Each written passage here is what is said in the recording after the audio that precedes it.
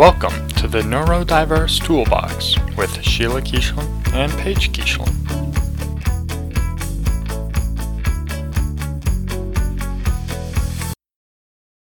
Good afternoon, Paige. Good afternoon. How are you doing today? Fine. So today, Paige and I are really lucky. We have ND coach, work coach with us, Jessica Michaels. And Jessica, how are you doing today? It's Friday. Great. It is indeed Friday. And towards the end of the day here, so we're almost done working, right? Can you give us like a 2-minute bio on you? Sure. So I'm a late diagnosed autistic ADHDer. I was diagnosed in my very late 30s, and I work in talent development. So that's like developing and giving training in a corporate setting. And what I realized after I was diagnosed is how much of what we teach in corporate training, how we teach managers to manage and how we teach employees, to be professional, doesn't work with neurodivergent brains at all. And how much of what I was telling people to do was harmful. So that really got me on a crusade to try to find, okay, how do you do this stuff for neurodivergent people? And there wasn't anything out there. It's like people think we disappear when you turn 18. You're just not neurodivergent anymore. And so that really, it's when I got into creating resources and working to help kind of bridge that gap for people so that more neurodivergent people can find successful employment and have success in their careers. And overall, we just make things better for everybody. So I coach primarily leaders, neurodivergent leaders, so managers through executives, and then I'm developing some courses and writing a book and doing what we can to change the world so that gives everybody a fair shake. Awesome. We're so lucky to have you as an advocate. So let's start at the beginning. What kind of work do you do when you're helping clients who are looking for a job? Yep. One of the things that is hardest Oh, wait. No, wait. We have to back up. Sorry. This is all staying in the podcast too. Paige, we have questions that we ask all of our guests. Yeah. Okay. First question. What is something you can't go a day without doing? Something I cannot go a day without doing, and this is going to sound so ridiculous, is like giving a hug and a kiss to my wife and saying, "Good morning, I love you," because we're just gross like that. That's awesome. What habit have you found that helps your brain the most? Can I cheat and do two things? Of course. Okay. One is, if you see my kitchen, there are no doors on anything. And we have just nails and hooks in the wall. So all of our utensils, like cooking utensils, are hung up on the wall. And all of our like bowls and plates and just everything is in pantry. You can see everything from the middle of the kitchen because I spent so much time opening and closing cabinets, and then I would leave them open all the time that my wife just went and took them all off, and it has been really helpful. And just being able to see everything is wonderful. So that's one that I highly recommend. The other is something actually that somebody on this call taught me, which is that you gotta let go of the word should. Like what do you mean you should do things this way? If you're getting things done and you're being successful, then who cares how you're doing it or when you're doing it? Just do what works for you.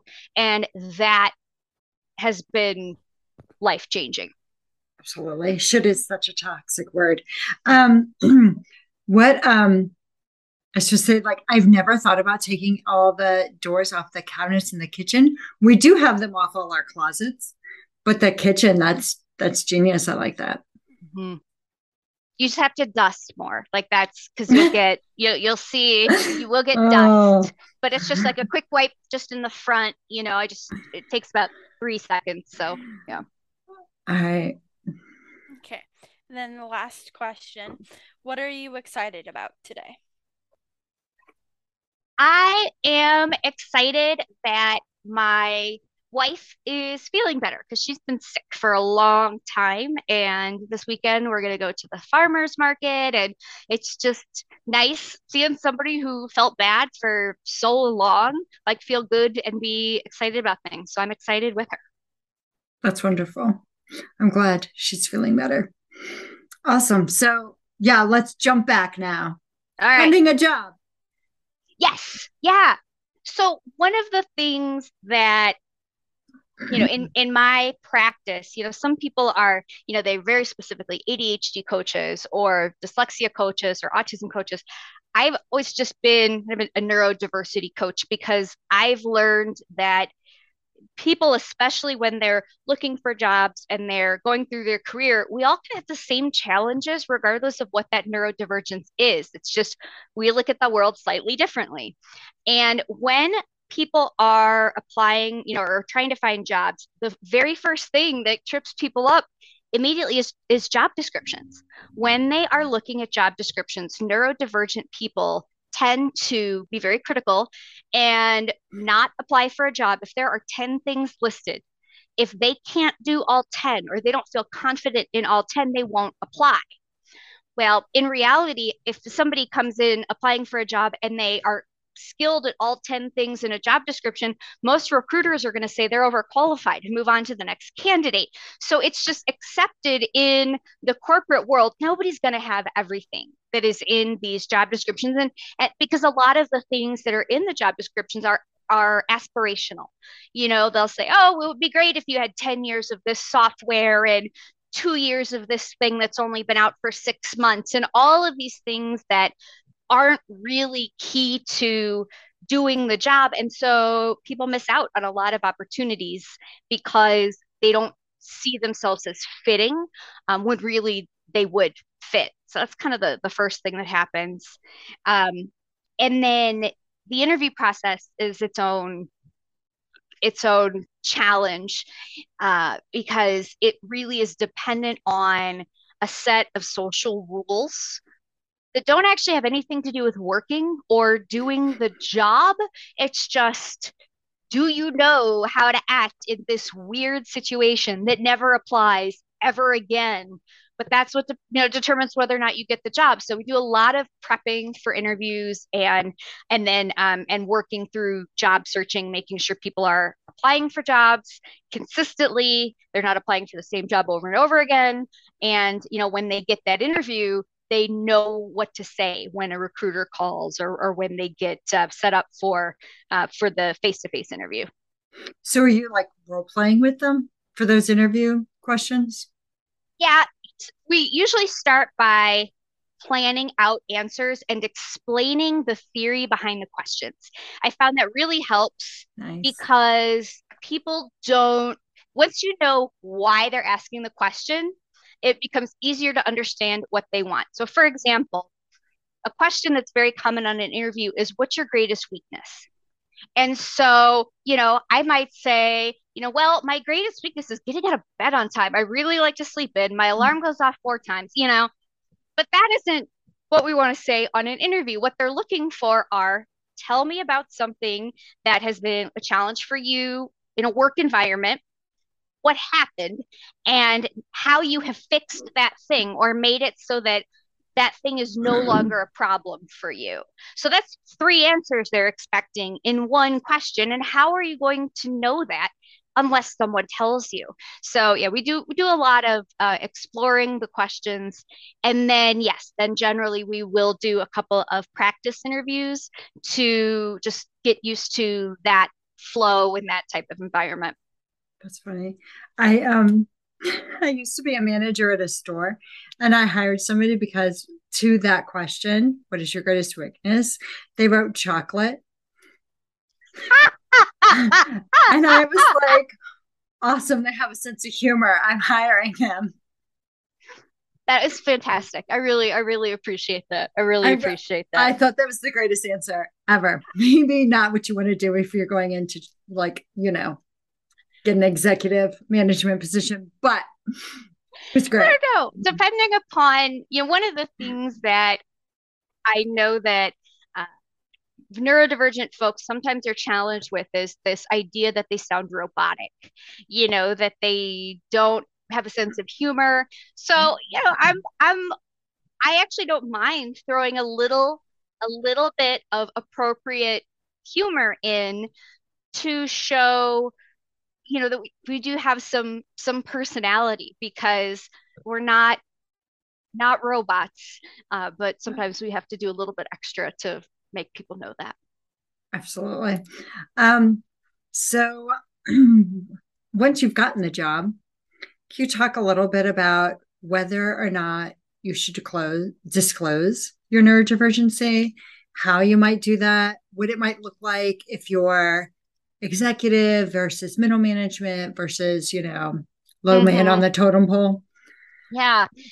And it's interesting, some people actually disclose before the interview or during the interview process, and they'll ask for accommodations like getting the questions in advance or setting a specific physical environment, or instead of maybe even doing a question and answer, submitting a work sample or something like that. Now, I have to say, not as many employers are as equipped as they should be to handle that situation. I mean, by law, they should say, of course, and it should be hunky dory.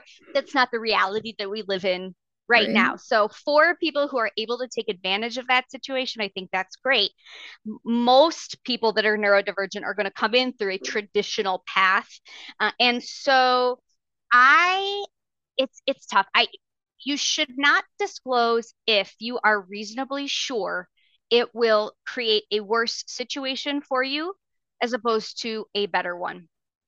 Uh, because again, and it's easy for neurotypical people to say, oh, but you're protected by the ADA, which in most cases, technically, you are. But most of us don't have the resources to sue an employer, and Right. there are so many ways for people to say, oh, we didn't discriminate against you because you're neurodivergent. It was this in your performance. And so it is not as easy as people say or think to kind of take advantage of that protection, though it does legally exist. So if you are going to be denied projects, if you are going to be taken off of assignments or not given enough hours or let go or whatever it is, then you shouldn't disclose because you probably need to keep that job. And it's unfortunate that that is my advice, but that's what it is. If you are in a situation where you feel like you can disclose safely, then I'm all for it. One of the things that happens with neurodivergent people is that we get into a job, right? Adrenaline's flowing and you're excited. And that for a lot of us makes it easier for us to mask, right? We pretend like we fit in, we act like these other people. And our habits aren't really set in yet. So most of us are able to keep that up for a couple of weeks, maybe even a couple of months. Some of us maybe even a year. But really by that point, what happens is all of those stresses that happen during the day, that because you're interacting with neurotypical people and you're trying to do something other than do what you would naturally do, that really begins to wear on you, and you just physically and emotionally lose the ability to do that at some point. And that tends to make things really toxic. And the only way to prevent some of that is to rewind, and talk to your manager and your coworkers about how you best work, right? What communication style works best for you physically, what schedule works best, what do you need? And you can do those things without telling people why specifically, but you do need to have those conversations, or eventually that job is just, there's going to be an endpoint. There's going to be an endpoint at some point. I think if you are a manager and a leader, you no longer have a choice. You have to disclose at some point. Not necessarily to management, or to HR, though that can often be a good idea. You have to disclose to your team. And the reason is because we have a very specific idea in a professional capacity of what a good manager does, how they show that they care about their employees, how they communicate, how they do a lot of these things. And neurodivergent people often do those things differently, not worse, but differently. And so, but if employees don't know that, they have a tendency to think, oh, wait, if my manager, she should be able to tell that I'm unhappy because I have this facial expression and when I said yes to that question, I was sarcastic when I said it, and the manager's over there thinking everything is hunky dory. And it isn't, because the employee doesn't understand that the manager is not going to know unless they have those very overt discussions. And so I think it really is critical to talk to your team again, even if you don't let them know why specifically, but let them know, hey, these are things, there's some things I naturally do well. There's some things that I don't. And those things affect you. And I really want you to feel comfortable and safe to tell me certain things or to answer certain questions, because otherwise I am not going to be able to create the best environment for you. And I really want to do that. If we were a little bit more open to how we accepted communication in the workplace, we wouldn't be in that boat necessarily, but that's where we are. Executives almost can wear it as a badge of honor, because that is sort of like a sign of, hey, I think differently. And that, especially in fields like tech, that's really a positive. That's really an advantage. Yeah. But you would need to feel pretty safe in your space before you could kind of trumpet that. I'm probably pretty rare in that I'm very open and vocal about being neurodivergent at work. I don't think that's the norm for everybody. But I think there's times to disclose and not, and then there's ways to do it. But in general, you can sort of get away with it maybe if you're an individual contributor, but once you get up into leading people, they just have such an expected level of communication that you really have to disclose if you plan on if you want to be successful. Okay. So that makes me wonder what happens to relationships at work when you choose not to disclose. It is tough, especially, when you are somebody who is not diagnosed. Things tend to happen like, oh, the people that used to invite me to lunch now go to lunch without me. I wonder what I did there. You sort of have this idea, like, your life, that things are going to happen, but you sort of have to investigate them. Like, okay, this person that used to talk to me does not talk to me anymore. I wonder what happened there. And so it's just always this pattern of like being like a CSI, trying to figure out where things went so wrong. When you are diagnosed or identified, you at least have a reason for that. You could say, okay, what what did the neurodivergence fairy give me to work with in this situation? And sometimes you can tell, like, I was really shot in this meeting, and I know that I was not speaking as professionally as I should have, or I was very direct, or just it was a time when my tone of voice and my face did not match what I was thinking and feeling. And you get the opportunity sometimes to come in and correct those things and talk to the person.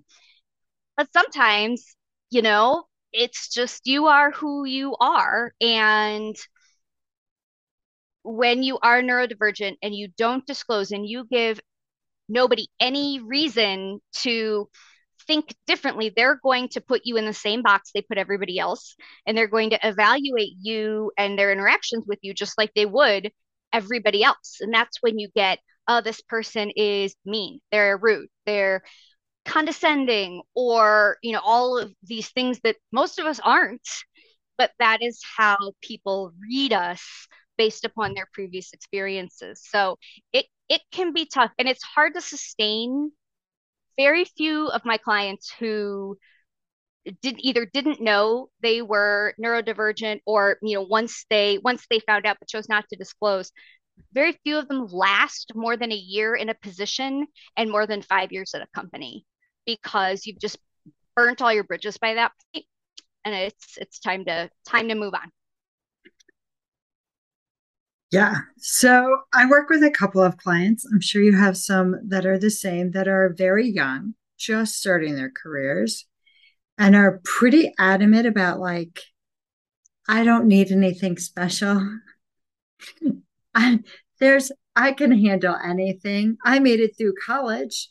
What advice do you give them? Would you give them? Yeah, you can make it through anything when you're 20, because you have more points left. If you think of all your energy as just this level of points you have, maybe in a day. And so let's say you wake up, you have 100 points left to manage your day. Awesome. And if you are young, then a lot of the things that cause you to have fewer points available don't apply to you. Most people, when they're 20, don't necessarily have a lot of chronic illness. They don't necessarily have a mortgage or children to try to support. The level of responsibility and how they are physically gives them some advantages that older people don't necessarily have. So they can use those reserves to fit in, right? To really study how people interact and keep that smile on their face and do all the things they need to do to fit in. However, at some point, your ability to do that diminishes, and then you'll find that you're able to do that for shorter and shorter and shorter periods of time. Or you want to have kids, you want to do things that require a lot of your points, which means you don't have those available to use at work anymore. And sometimes it's a conscious choice. So yeah, it is easier to do when you're young. It's still not easy. I mean, most of us don't quite pass as well as we think we do. But, because it's going to come up. You're going to get an evaluation where they say, oh, you have a strong personality, which is corporate speak for, you're kind of a jerk, and it'll creep out, because this is how your brain and your body are. And the pattern, the consistency that you need in a work day is very different than college, when you have a summer break and, you may have classes at certain times. It's the relentless kind of grind that makes it really hard. That special moment that you have where you can have that adrenaline to keep you going, you don't really get those anymore. So yeah. Mm-hmm. Sure. What about people who are older, who are just now like, oh crap, I think I am neurodivergent, I should go through that process? Should they disclose as they're going through the process? Should they wait and see if they do have a neurodivergency? What do you think? I think that if there are problems at work, if there's issues at work that are part of the reason why you are seeking out a diagnosis, then you should work on those at work with your manager and try to find solutions. Because whether or not you get the diagnosis, you're having the problems. Your brain is your brain. You are who you are. And so if those challenges exist, then you need to work on them regardless. So I wouldn't necessarily, depending upon the relationship, I wouldn't necessarily say, oh, I'm trying to find out if I'm ADHD. I might say, though, hey, it really is much easier for me when I get clear written instructions with deadlines, as opposed to just talking about them briefly in a meeting and then, that being the only time we ever talk about it. So I think advocate for yourself and for your needs, not just because you think you may be, or you find out that you are neurodivergent. For sure. I totally agree. I mean, that's what I talk to my clients about. Like, know what your processing modalities are and ask for accommodations using those processing modalities. Mm-hmm. So if you need stuff written, ask for it written. If you have ADHD, ask for a hard deadline. For sure. Mm-hmm. Yeah. The thing that I run into, I'd be interested to find out if this is something that you run into with your clients. And this tends to happen, I would say, with younger individuals, but they are very firm in their idea that I am not at work to make friends. I am at work to do a job, and I will do that job. And anything else that I'm asked or required to do is stupid. And so I will not do it. And they're very, and while, a lot of me agrees, autistic Jess is like, absolutely. The reality of how long you can do that and stay employed and, is very different. Have you experienced that with any of your clients? Yeah, it's a sort of a like, well, let's play that movie to the end. How does that movie work out? Right? How long do you think you're going to stick around if you're not willing to be a team player and pick up some of the extra crap people are doing? Because if you're never the person picking up the crap, what do you think is going to happen? Right? For sure. Yeah. I had, when I was the first, I think, because before I was diagnosed and I was kind of first in the working world, the pattern was I would be a really good individual contributor, right? I'd figure out whatever the job was and I'd be great at it. But I would lose kind of steam because I didn't really get along with people, even though I didn't know why. And one of my managers told me, she's like, you really got to say hi to people when you walk in.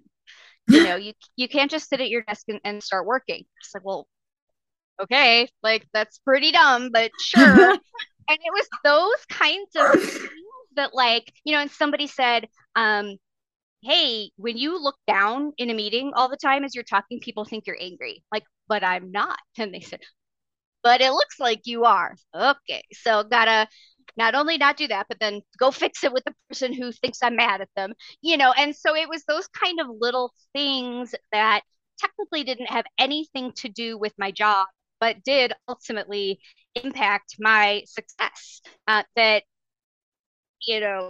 mattered. And so I think, yeah, it would be tough to get really anywhere just on your own and thinking that just only what is on your job description is what you should do. Right. I mean, there are all those extra intangible pieces of a job, right? That need to be attended to, that certainly aren't taught anywhere, right?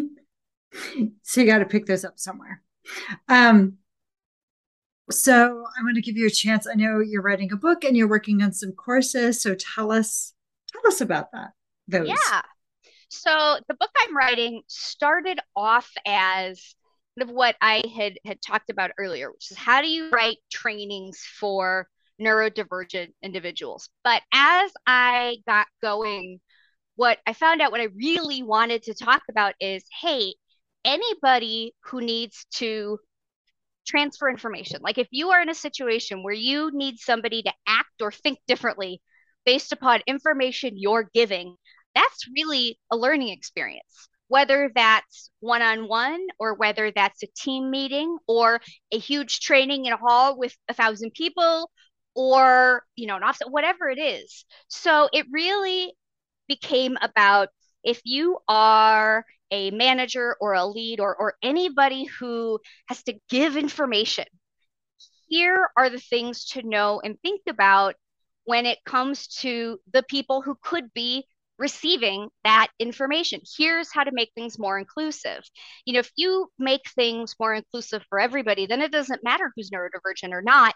You've made things better for everybody, but it does require thinking differently. In corporate America, when we write a training, for example, our program success is usually determined based on how many people attended that training. Well, for a lot of people, participating in a giant webinar is not an effective way to learn. So they would have to go to the webinar to prove that they'd been there, but then still go to learn the information a different way because they didn't learn anything. So getting this idea out of our heads that just because we've put the information out there that everybody's going to grab onto it and do what, we expect them to do with it, is kind of an old attitude that we need to shake people out of, from managers, to trainers, whoever it is. We've got to make things more accessible for everybody, regardless of neurodivergence. So that's the book, called One Size Fits No One. And it goes, one size all solutions, which is what companies tend to like, are useless. They're just useless. And then I'm writing a course for an online learning platform called Udemy, Udemy. And it is specifically for managers who manage neurodivergent individuals. So if you do have somebody who is neurodivergent, how do you manage that process? Or if your company wants to consciously bring in neurodivergent individuals, how do you do that and then support them when they're there? And then the last thing I'm working on is an online course that is about, because we know as professionals, we know that there's, about a third of the world is neurodivergent, but only half those people know it. So if you're teaching a bunch of people about neurodiversity, that's amazing, but it doesn't really help those people kind of in the middle who don't know they're neurodivergent, but they are. They still have the same needs. They just don't know it. Can't articulate it. So this course is about, as a manager, how do you communicate with your team in a way that separates you from a lot of those assumptions that you had previously, and allows you to communicate with a variety of different people, so that you'll catch, it doesn't matter if they're autistic or ADHD or, not either one of those things, but just, thinks a little bit differently anyway, you can still communicate with all of those people successfully. So that is, those will both be targeted for the end of the year. Awesome. And the book, what's the target for the book? Fall. So we're in kind of the last bits of getting it together now, and then it will go for publishing. So yes, this fall. And then how is that book available? Yes. So you can, right now, if you want to get on the email list to find out when it drops, you can go to coachjessicamichaels.com and sign up for the book email list, and it will be available on Amazon and on my website. So it'll be an ebook and a paperback first, and then the audiobook will be on the Audible platform, and that'll be available this winter. Awesome. Congratulations. I know you've been working on the book for a while, so that's great. Almost there. Yes. Yes. Very close. Almost there. So anything else about work and neurodiversity that you think is like absolutely necessary that people know? That if we were more flexible at work, we wouldn't have to worry about who's neurodivergent and who's not, because everybody's needs would just be taken care of. There's so many rules that we have that don't really matter. Like, really, why does it matter if people start at 8 o'clock? If that doesn't have anything to do with the actual work that's being produced, then it's a rule just to have a rule. Whereas if you gave people some flexibility, the things that would open up for people are massive. If you let people step away from their computers and have a 30-minute nap in the afternoon, you could get hours and hours of production from that person just because they've had the ability to reset a little bit. So flexibility at really any point is good. And so talk to colleagues and talk to your boss and talk to your teams about where you can find flexibility in your work, and then leave the HR people to deal with the accommodations that really have to be made and are one-off. But just, if we make things flexible, then the world just gets better for everybody. Awesome. So one other thought I have is, when people do have like HR 504 manager meetings, right, to like actually set up their accommodations, do you play a part in that? Do you talk to your clients beforehand? Do you go to those meetings? What do you do? Yeah. So depending upon the situation, I may do any of those things. So sometimes I will meet with the employee and the manager and just kind of broker, like, what accommodations may look like, or explain in layman's terms kind of why this employee might need some of those things that to the manager doesn't really seem to resonate.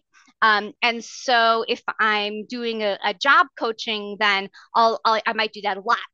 Break down the job description, figure out where the accommodations might make sense. Definitely, obviously, there's usually a medical provider involved, but sometimes that it's just a little bit hard to take what a provider says and then figure out how to apply that to a corporate environment.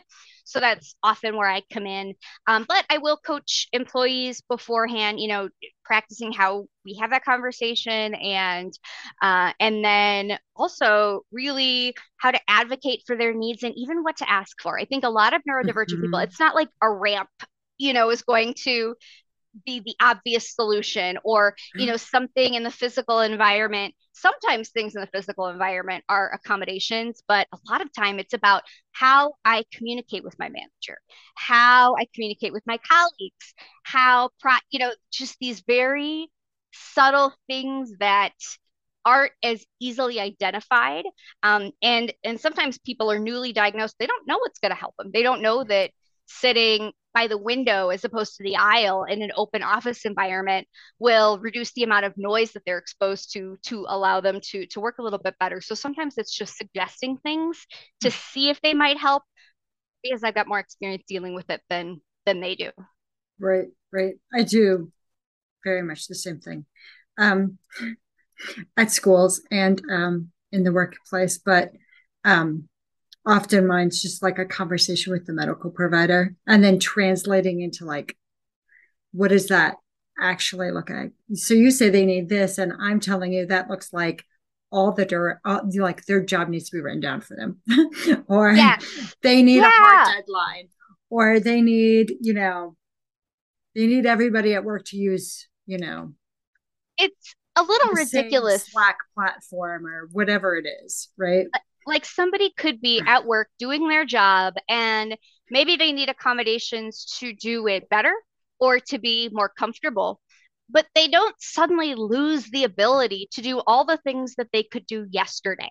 So sometimes when we're doing accommodations and the HR people will be like, well, what needs to change? What do we need to do differently? It's like, I actually don't want all that much to change. I want a little bit more attention paid to this thing, but I'm still as capable as I was yesterday. And that is something that is some ableism that I'm sure they don't mean it to come across that way. But yeah, it is this there is a perception sometimes that, oh, you're telling me this person can't do a single thing. It's like, no, that is really, really not the case. Often I find it's like they need to have written down the exact deliverable that you want, right? Or they need a hard deadline. That's the biggest one. Like, get it to me sometime at the end of the week is a stupid deadline. And it really needs to be like, could you have that to me by noon on Friday? That's helpful.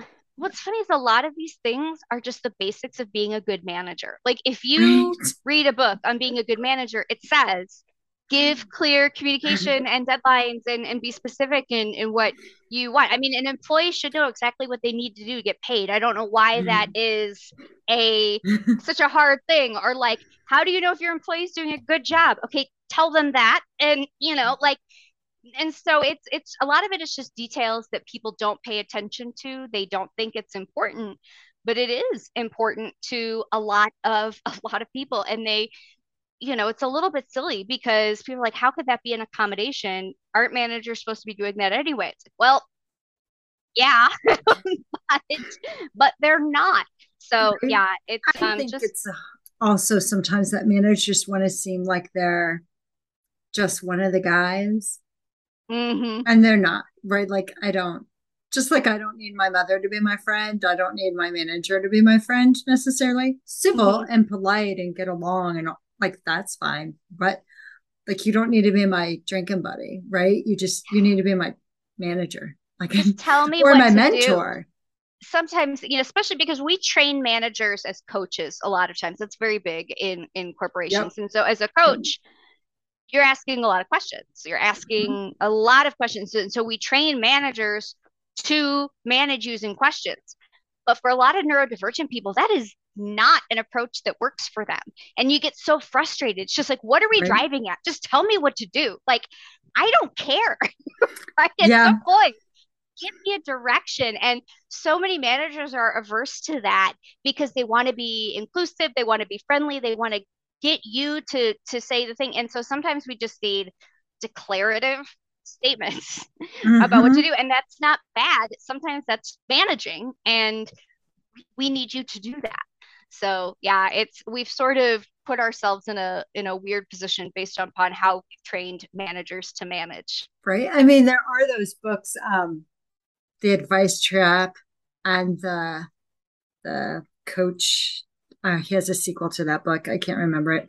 I'll put it in the notes. They're good. They're great books, right? And for your ADHD employees, those strategies will probably work. But for your employees that are on the spectrum, that those strategies will not work. Do not use those with them, right? Or if you notice they're not working, hey, maybe that particular employee did not disclose, and you should stop using that strategy. Yeah, or they have no idea that they're neurodivergent, but right. That, I mean, most people don't go to work, being a jerk on purpose. Most people don't go to work wanting to be a screw up. Like, most people want to do a good job and they want to get along. And, so if somebody isn't doing that, rather than just assuming that person is bad or incompetent or not a good culture fit, try a couple of different things, because they might not know exactly what they need. You might hit on exactly the thing, and it could be putting in written directions or telling somebody instead of asking a ton of questions. And that's a lot easier than firing somebody, which is actually really hard to do when you're a manager. And, you might not get a backfill. It's all very fraught. So try a couple of different things to see what works. I think that's the least we can do for people. Employee retention is always better than going through an interview process again anyway, right? Save yourself the headache for sure. Awesome. Paige, you're very quiet. Do you have thoughts? She's shaking her head. She won't even unmute. Do you have thoughts, Paige? No, she's not unmuting. All right. Good enough. Jessica, thank you so much. I'm looking forward to your book coming out so much. I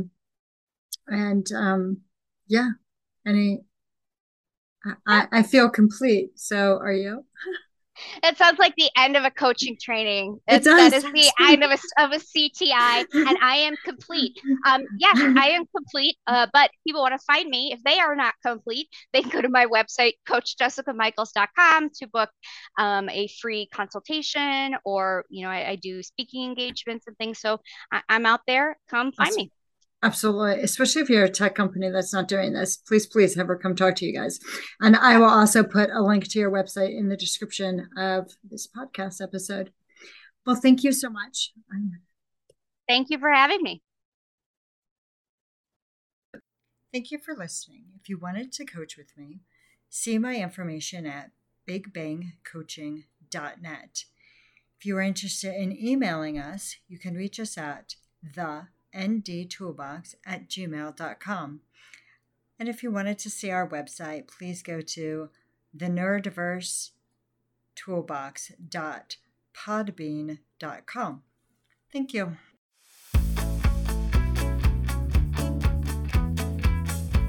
Thank you for listening to the Neurodiverse Toolbox.